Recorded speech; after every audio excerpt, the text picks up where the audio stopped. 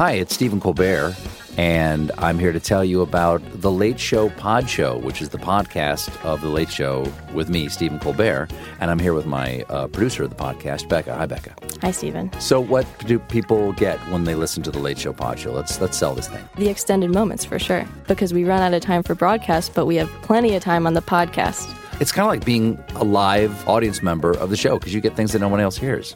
Listen to The Late Show Pod Show with Stephen Colbert wherever you get your podcasts. This episode is brought to you by Essentia. A better you starts with better hydration. Essentia is on a mission to inspire people to do what matters most. Their proprietary ionization process transforms water from any source into ionized alkaline water, providing water that's 99.9% pure with a pH of 9.5 or higher. Essentia Overachieving H2O, the #1 ionized alkaline water. Shop now.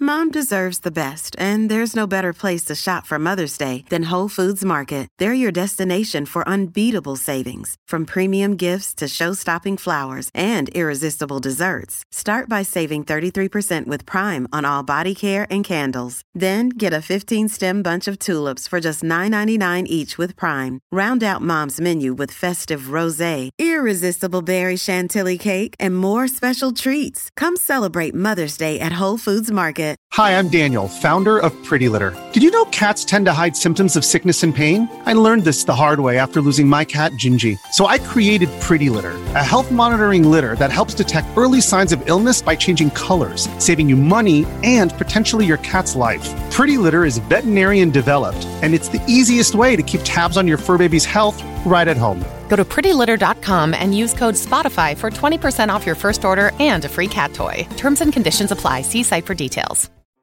Hello and welcome to the second episode of the Olive Magazine podcast. My name is Laura Rowe. I'm the editor of the magazine and I'll be your host for today. First up, we're talking sarnies with Jill and Janine.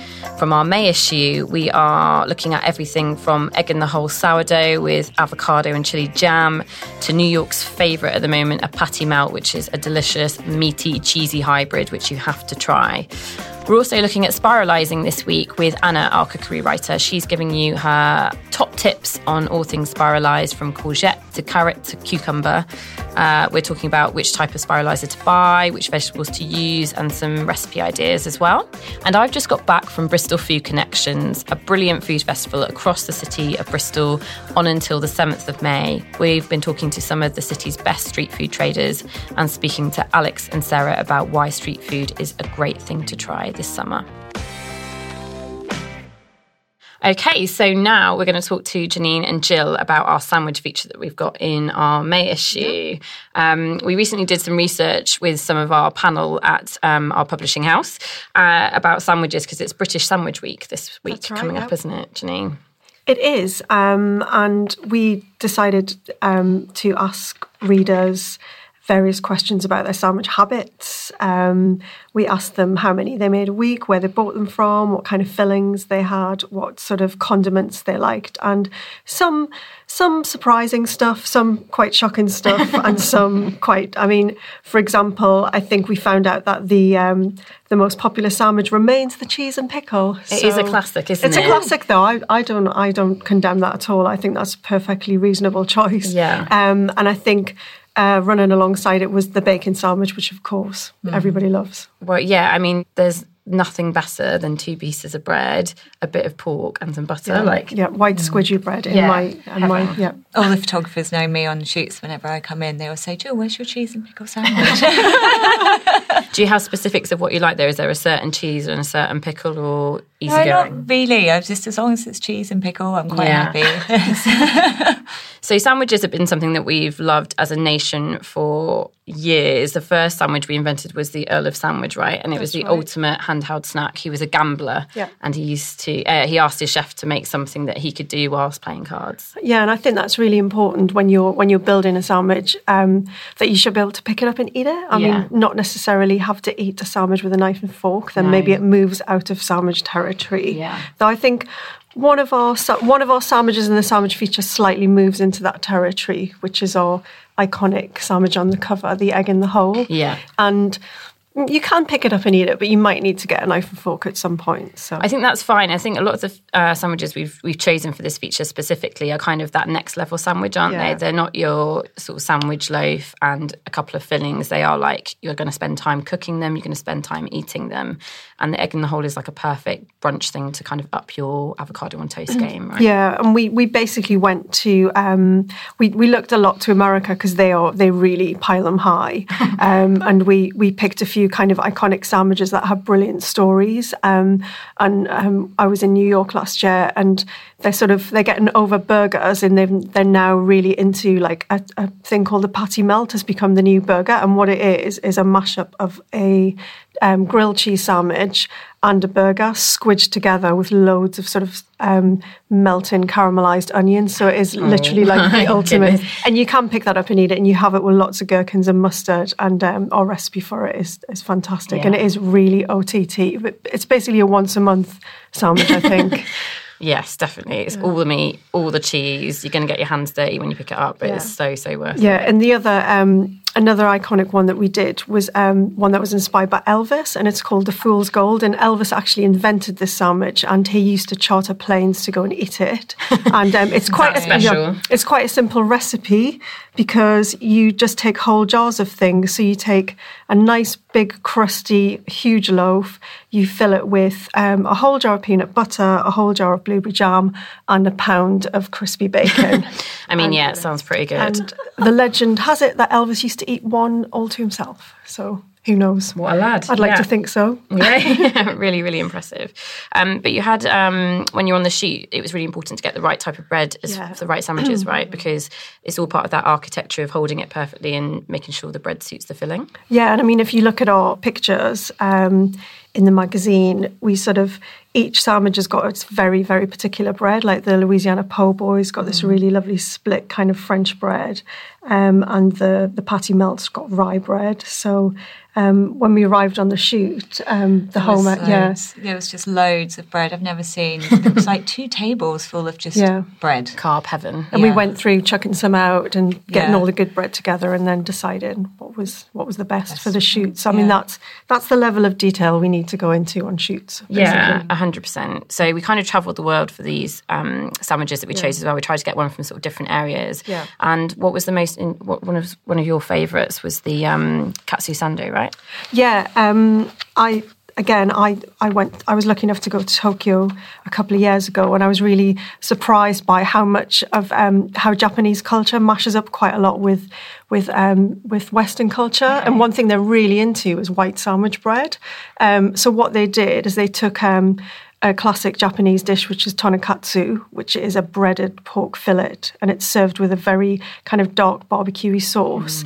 And they basically squidged it between 2 slices of white toasted bread, and it's fantastic. Everything tastes better between bread, doesn't it? Add some carbs in, and you're onto a winner. So it's nice that each of the sandwiches got its own little story and its own little history, and I think that, the best sandwiches, they do that. Someone invented the cheese and pickle sandwich. They must be very chuffed with themselves right now as well. But some of the respondents to our survey had some pretty weird suggestions. Yeah, right? I'm hoping these people, well, maybe our readers or we can say they're really, really inventive. We had the banana and Branston pickle, which I guess is just a twist on the cheese and pickle. Yeah. One of the weirdest ones, and I think this might have been, I've just got home from the pub and I'm inventing this on the hoof, was pickled egg, beef and onion crisps and salad cream. So, okay. Yeah, good. You won't be seeing that in Olive any time soon. Not yet, no. It's a bit too trendsetting. A bit too out there, Yeah. The favourite condiment, though, was mayonnaise, which I am proper chuffed with because I think mayonnaise improves everything. I don't really think...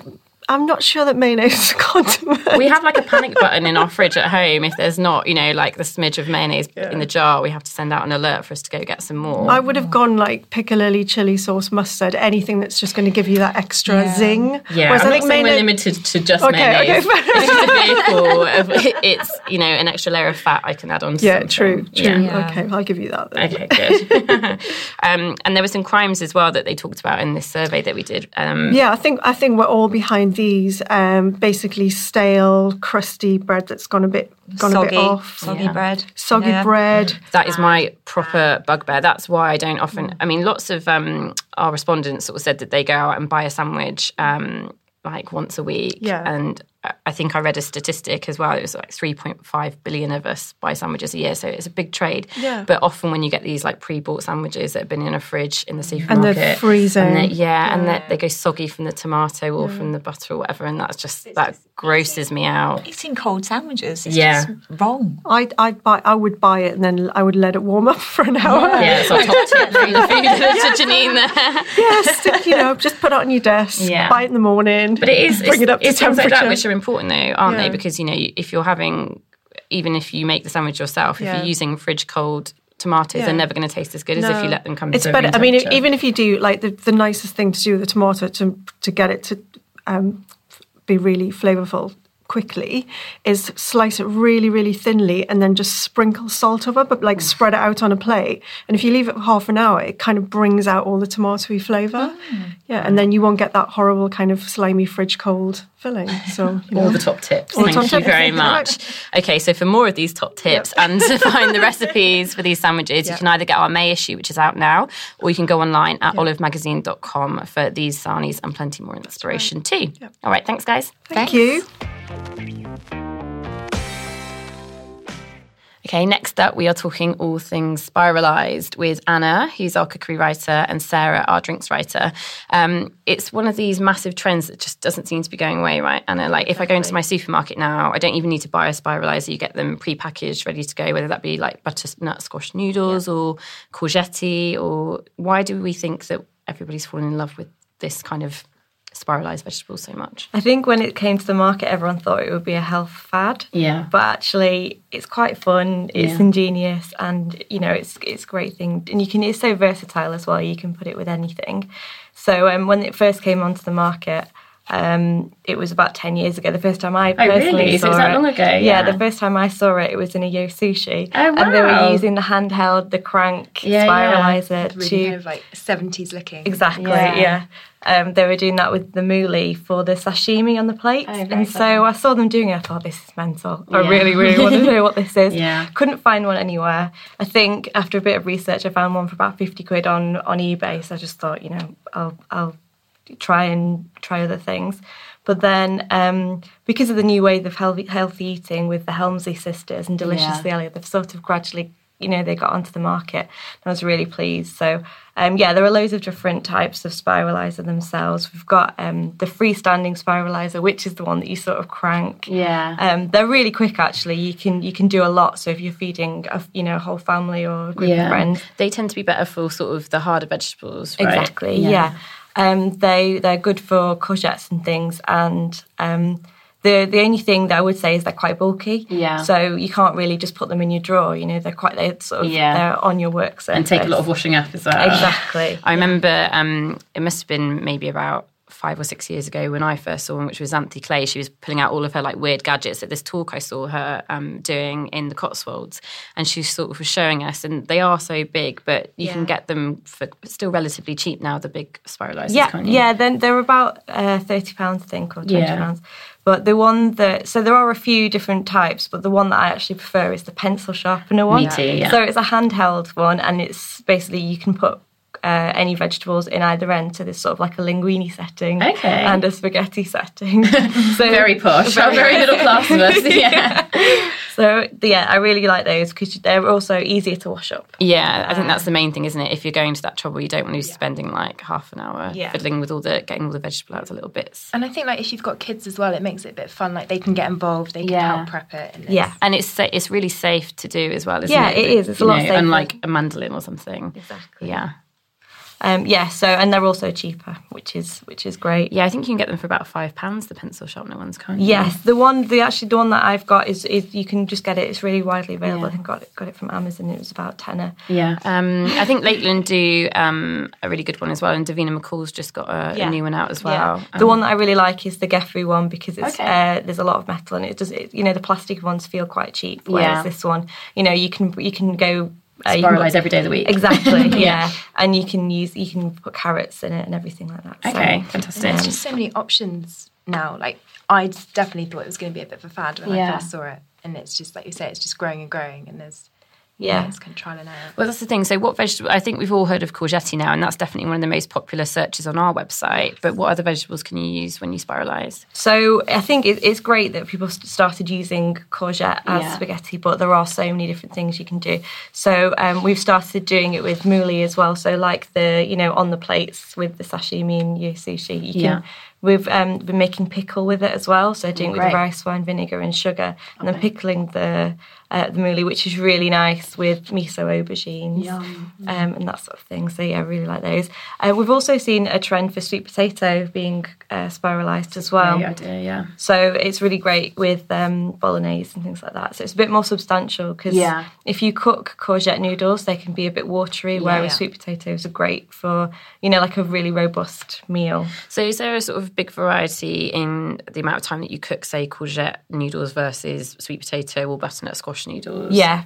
I'd say courgette, I actually prefer it raw. I have mine raw, to be honest, because even a lot of the time when you put dressing on, that kind of semi-wilts it anyway, doesn't it? Yeah. We've got a great recipe actually in the June issue, which is for the Thai courgette soup. Now, readers, I have subbed this in our pages that are ready to go to press soon, and it looks absolutely amazing. And it went down a storm on the photo shoot, right? Yeah. And it's under 500 calories as well, so it's super healthy if you're having you're on the 5-2 diet and doing a fast day, or if you just want to sort of watch the calories of an evening, but still pack in loads of flavour and get all your vegetables. I remember trying it in the test kitchen. I just went in to have a little taste and ended up taking the whole bowl. It's just so good. Yeah, so much flavour And the great thing about spiralised vegetables as well, you've got so much texture as well. I think that's the brilliant thing about it, isn't it? It's not just so one-dimensional. Yeah.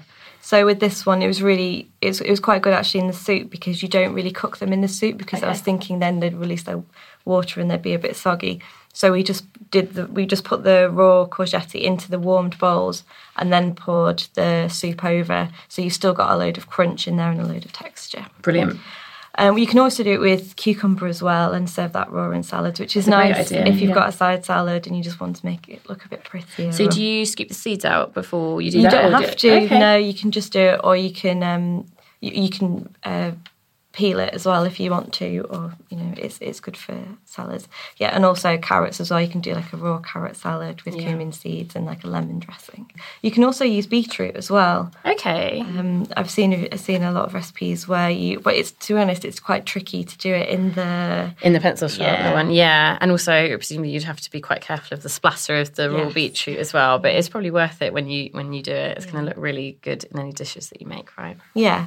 So the only downside to obviously spiralizing is that it is low carb, which is great if you want to keep an eye on carbs, but you do feel a little bit hungry maybe about 2 hours Might need later. A biscuit afterwards. So I'd say pack in the protein and get some chicken in there or something, so you don't feel it's all about balance, isn't it? Exactly. Or what I do sometimes is we've got a recipe online for courgette, mascarpone and lemon pasta, and it uses half courgette and half pasta. That's so a great it's idea. Lower carb, but you still feel like you're having a proper substantial meal. Fantastic. Thank you guys so much. That was super interesting. And I know I'm going to be heading to olivemagazine.com to find out some more courgette recipes as we speak. Fantastic.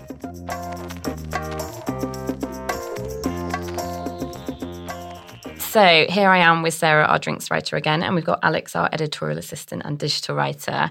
They're going to be talking to me about what I did this bank holiday weekend. Now, this isn't some self-indulgent nonsense. I've been to Bristol Food Connections back in the West Country, where I'm from originally. It's a really fantastic food festival. Have either of you guys been? No, not unfortunately. No, so it's a couple of years old now. And their sort of tagline is bringing people and good food together. And it's the only food festival that goes across the entire Bristol city centre. So there's chats on College Green with sort of eminent food professionals, everyone from sort of Ellie, who has a cafe in Bristol, and she's recently got her 5-2 book out, to Xanthi Clay, to Tim Hayward. There are loads of really great people talking. There's also There's a brilliant new initiative they started this year where they have a food card where lots of restaurants, cafes, and bars are offering discounts for residents who present the card throughout the weekend. Yeah, it's super, super cool. And one of the things that they do each year is a street food market, and it was in Millennium and Anchor Square this weekend. So I had a quick look around there and spoke to some of the street food traders. So here are some of the street food traders that I spoke to over the weekend. My name is Anita Chung, and I'm the owner of Arma's Dumplings, and we sell handmade dim sum. Today we have pork and ginger, chicken and coriander, beef, oyster sauce and spinach, and a veggie one that has shiitake mushrooms and cashews in as well. And then we have baos, which are steamed buns, often described to me as dense clouds, buns of dense clouds. And they have in them slow roasted belly pork with hoisin sauce, and we've got a spicy coconut butternut squash one as well. I'm based in Bristol. I came here from London a couple of years ago, and there was so much choice to like street food wise in London. There was lots of street food little hubs, like where they'd take over a warehouse or like a car park or something, and there'd be a market.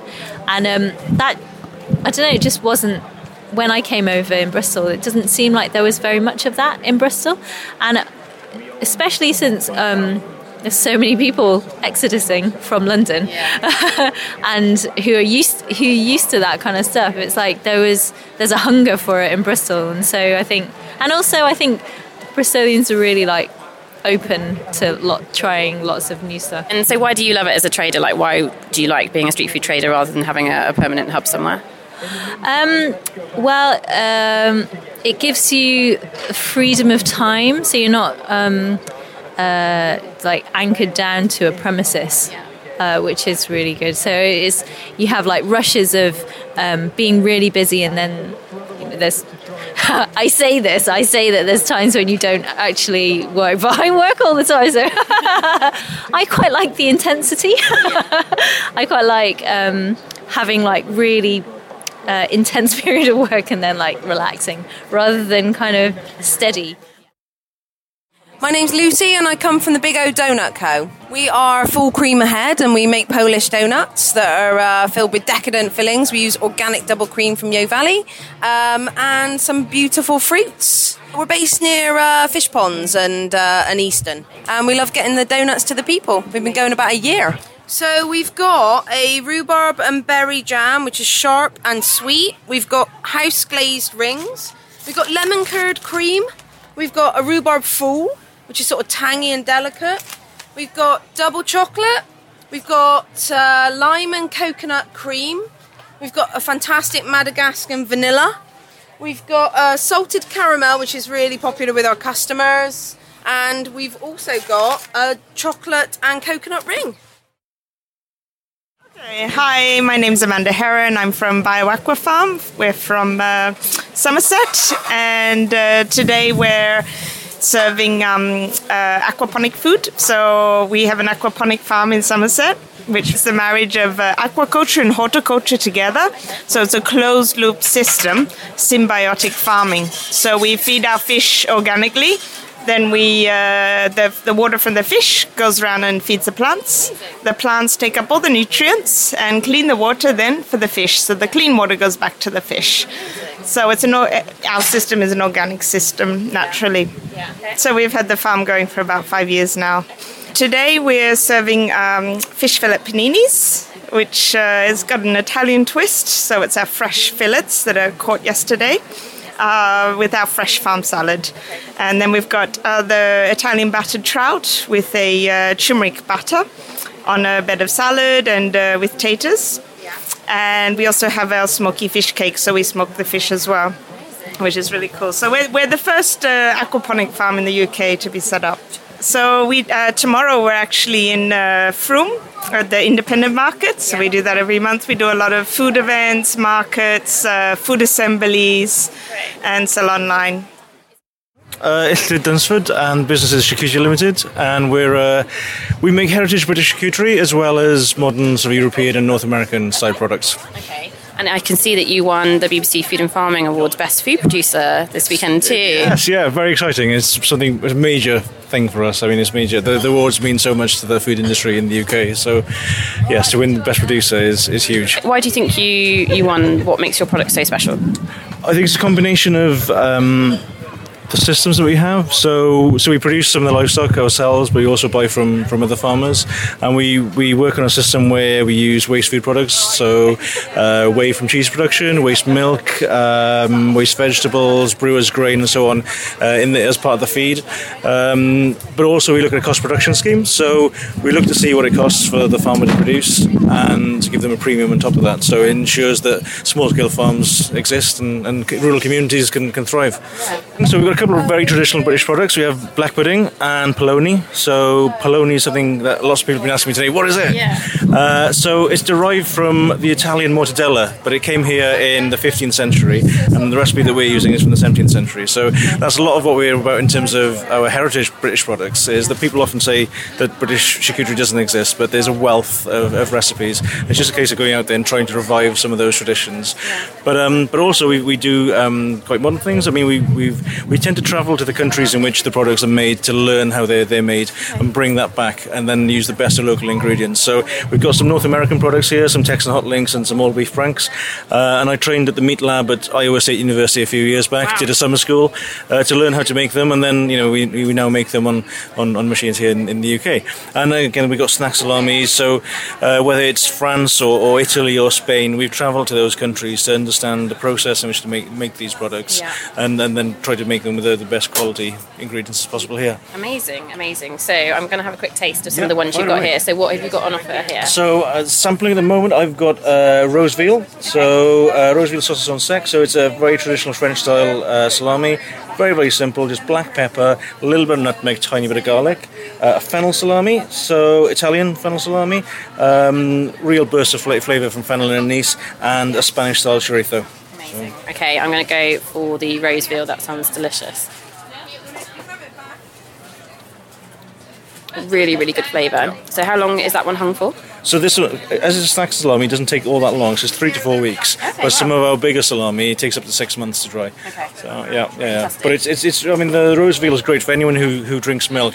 It's something that we need to support because it comes from the bull calves from the dairy industry that would otherwise be discarded. So it's not something we should be afraid of. I think people got this weird perception of veal from a long time ago, and it's not like that now, is it? Not at all. So this is kept for a lot longer than the traditional milk veal that we think of. If we think back in the 80s, a crated veal, completely different. So we know it's something that we really need to support in the UK, to support farmers to raise their male calves and have them as part of the meat industry. So with us specifically, again, following the use of waste products, we have this from a cheese producer. So they use whey from the cheese as a feed source, and it gives a real buttery, creamy flavour to the meat.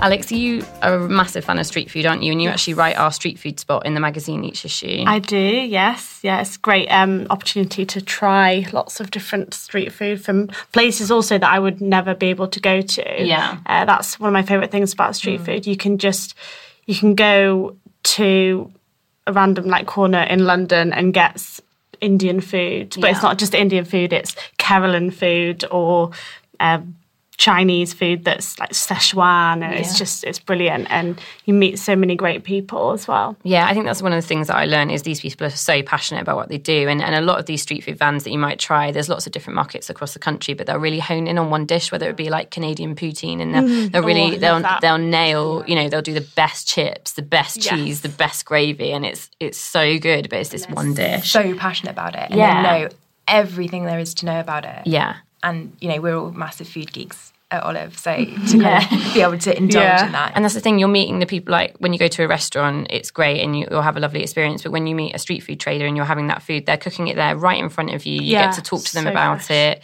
So it's a really interesting experience, and it's very affordable too. So you can have something, it could be a couple of quid for a donut, or it could be, £8 for a loaded burger or something. You can eat so well for under a tenner. Yeah. It's really great. Yeah, it's such a great option. You can have like a 3-course meal for under a tenner, especially if there's 2 of you. If you go around one of these street food markets, I usually split 3 or 4 things, and you've spent like 20 quid between you. It's brilliant. Yeah, and it's not just food festivals that they're at now either. All these sort of special markets. Because I know they definitely do one in Bristol, throughout the city. You know, they've got one at the Tobacco Factory, and I know they have them in London and in Street Leeds Feast and Hawker House. Yeah, if you just Google street food and wherever you live, you'll be able to find a market near you. But it's also at music festivals now as well. You know, I'm going to Wilderness later this year in the Cotswolds, and food is such an important part of that as well. It's not just listening to your favourite bands, it's making sure that you're loaded up with the best food and the best drink at the same time. I think Wilderness particularly has become a destination for food because you can get everything from all over the country, and they all descend upon one place. They're all, you know, congregating in one, like you say, in one place to celebrate. Yeah, if you don't live in London, then you might not ever eat at one of the London street food places unless you go to these kind of massive festivals. Yeah, they do great pop-ups as well. So I think the sister festival of Wilderness is called Somersault in Devon, and they have these amazing pop-ups with in teepees of restaurants that are sort of travelling out and around the country and doing great things. So you really get a chance to experience something from everywhere, which is a really wonderful experience.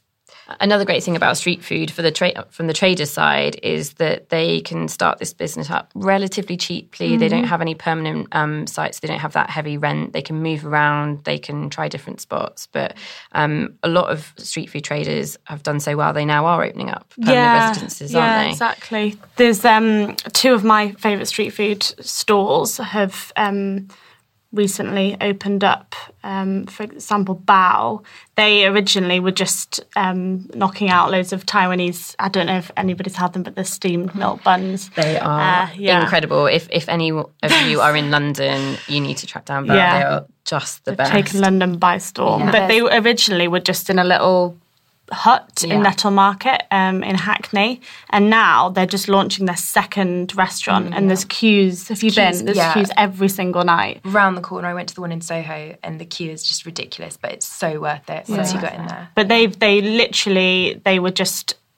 they had three dishes in their little stall, and now, you know, they've got full menu. Yeah, well, that's the thing is they perfect, like we were saying before, they perfect this one dish or 2 dishes, and they're so good, and then they build up this fan base, and that's why it's so cool to support these people who are making them on your doorstep, because they spent all this time and invested so much. You know, it might be chicken wings or it might be bao buns, but you know, they really care about what they're producing.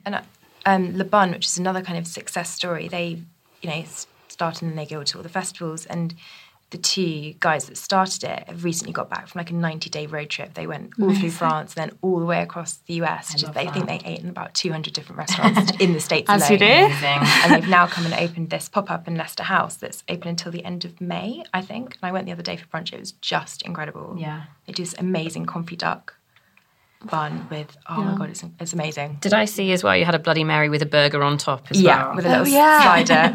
Why not? You know, well, put a burger in your drink. When in Rome. Okay, fantastic. Are there any other ones that we should be looking out for, Alex? Because Alex has this little, just to remind you all, if you read the magazine regularly, we have a page called Table Hopping where we do all of our restaurant reviews and sort of highlight any up-and-coming restaurants. But Alex also does a street food spot, so she's travelling around the country trying out all of these dishes for you. Lucky her. Yes. So where are your favourites at the moment? I loved Sambal Shiok. I think that's how you pronounce it. I met the lady, Mandy, who owns it. She's just brilliant, another really passionate foodie, and she does beef rendang and chicken satay burgers, which they're amazing. And she's actually got residency at the moment. It's open until the end of June. It's called it's at Sun and 13 Cantons pub in London. Okay. And another one that I really liked, and they're going to be at Festival, is Laffa, and they have Middle Eastern flatbreads filled with lots of Mediterranean flavours, such as like lemon za'atar chicken and lamb kofta and spicy merguez sausage. So yeah, brilliant. And then also in Yorkshire, there's because I'm from Yorkshire, there's a place called Bang Wok, and he has a little tuk-tuk, and he serves Thai food out of there, which is very good as well. So yeah. Amazing. All right, well, thank you so much, guys. I know what I'm going to be doing on my weekends for the rest of the summer, making the most of all these delicious street food vans. So for more information on any of these street food traders, you can head to olivemagazine.com and make sure you look out for Alex's street food spot every issue. Okay, thanks for listening to the second episode of the Olive Magazine podcast. Remember, you can subscribe now on iTunes or Acast or your favourite podcast app. And don't forget to let us know what you think. We're on Twitter, Facebook, Instagram, Pinterest, YouTube, you name it, we're there. Let us know what you think and we can talk about it next time. Okay, thank you very much. Have a great week and happy eating.